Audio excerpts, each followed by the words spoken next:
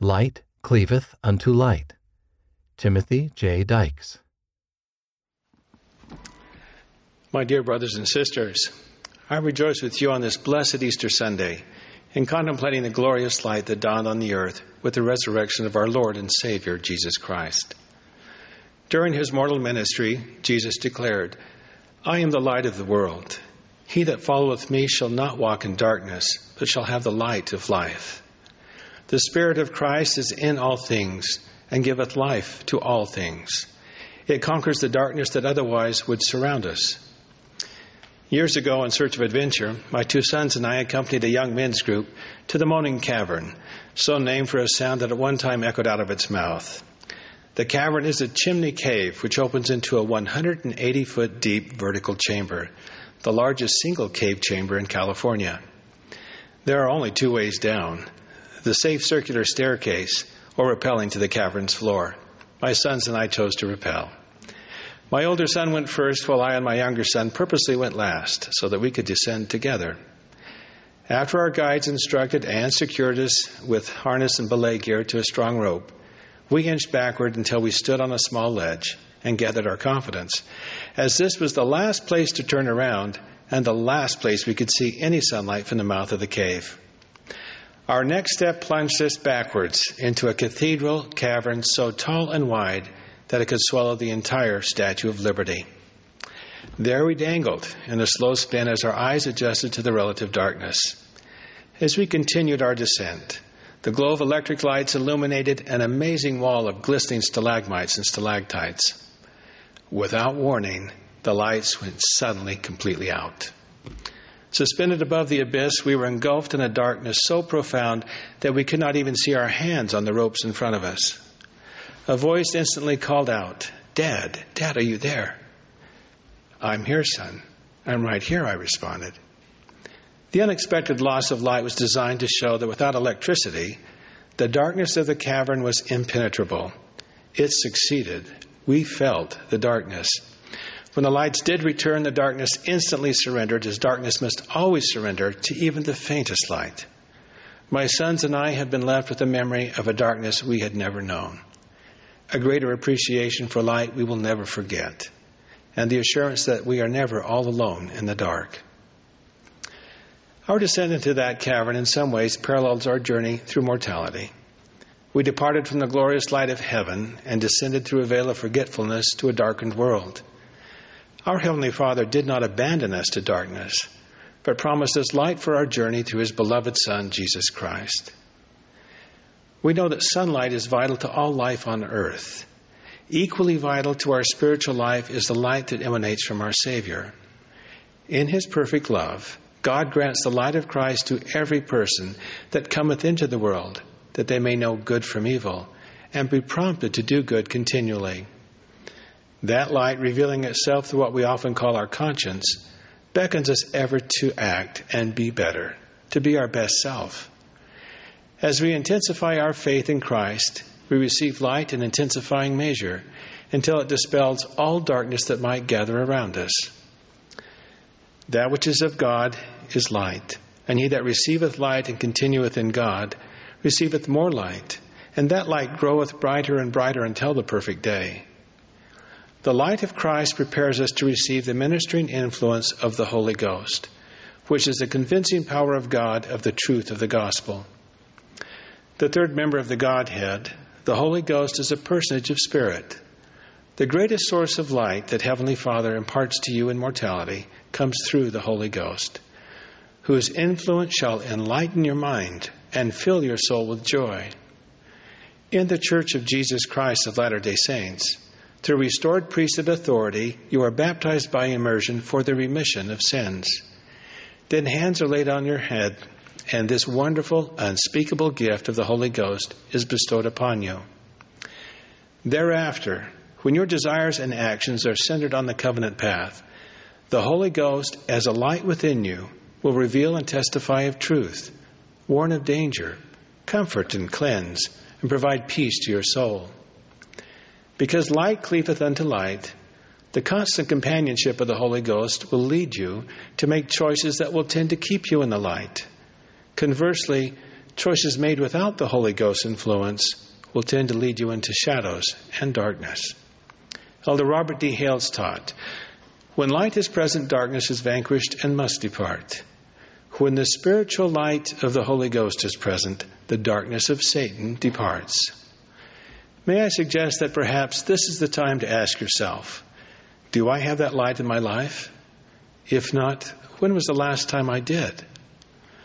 Just as sunlight daily bathes the earth to renew and sustain life, you can daily brighten the light within you when you choose to follow Him, Jesus Christ. A drop of sunshine is added every time you seek God in prayer. Study the Scriptures to hear Him. Act on guidance and revelation from our living prophets. And obey and keep the commandments to walk in the ordinances of the Lord. You will invite spiritual sunlight into your soul and peace into your life each time you repent. As you partake of the sacrament every week to take the Savior's name upon you, to always remember Him and keep His commandments, His light will shine within you. There is sunshine in your soul every time you share the gospel and bear your testimony. Every time you serve one another as the Savior did, His warmth is felt in your heart. Heavenly Father's light always resides within His holy temple and upon all who present themselves in the house of the Lord. His light in you is enhanced with your acts of kindness, patience, forgiveness, charity, and shows itself in your happy countenance. On the other hand, we walk in shadows when we are too quick to anger or too slow to forgive. As you keep your face towards the sunshine, the shadows cannot help but fall behind you. As you live to merit the companionship of the Holy Ghost, you truly increase your spiritual capacity to receive revelation. Life presents challenges and setbacks, and we all must face some dark days and storms.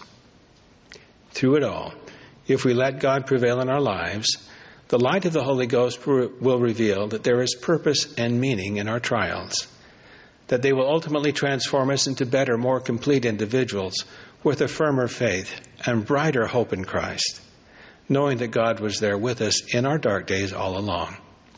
As President Nelson has counseled, the increasing darkness that accompanies tribulation makes the light of Jesus Christ shine ever brighter. Seasons of our lives can take us to places both unexpected and undesirable. If sin has led you there, pull back the curtain of darkness and begin now to humbly approach your Heavenly Father with a broken heart and a contrite spirit and repent. He will hear your earnest prayer. With courage today, draw near unto Him, and He will draw near unto you. You are never beyond the healing power of the atonement of Jesus Christ. I come from goodly parents and from faithful ancestors who responded to the light of Jesus Christ and His gospel, and have blessed their lives and the generations that have followed with spiritual resilience. My dad often talked about his father, Milo T. Dykes, and shared how his faith in God was a light to him day and night.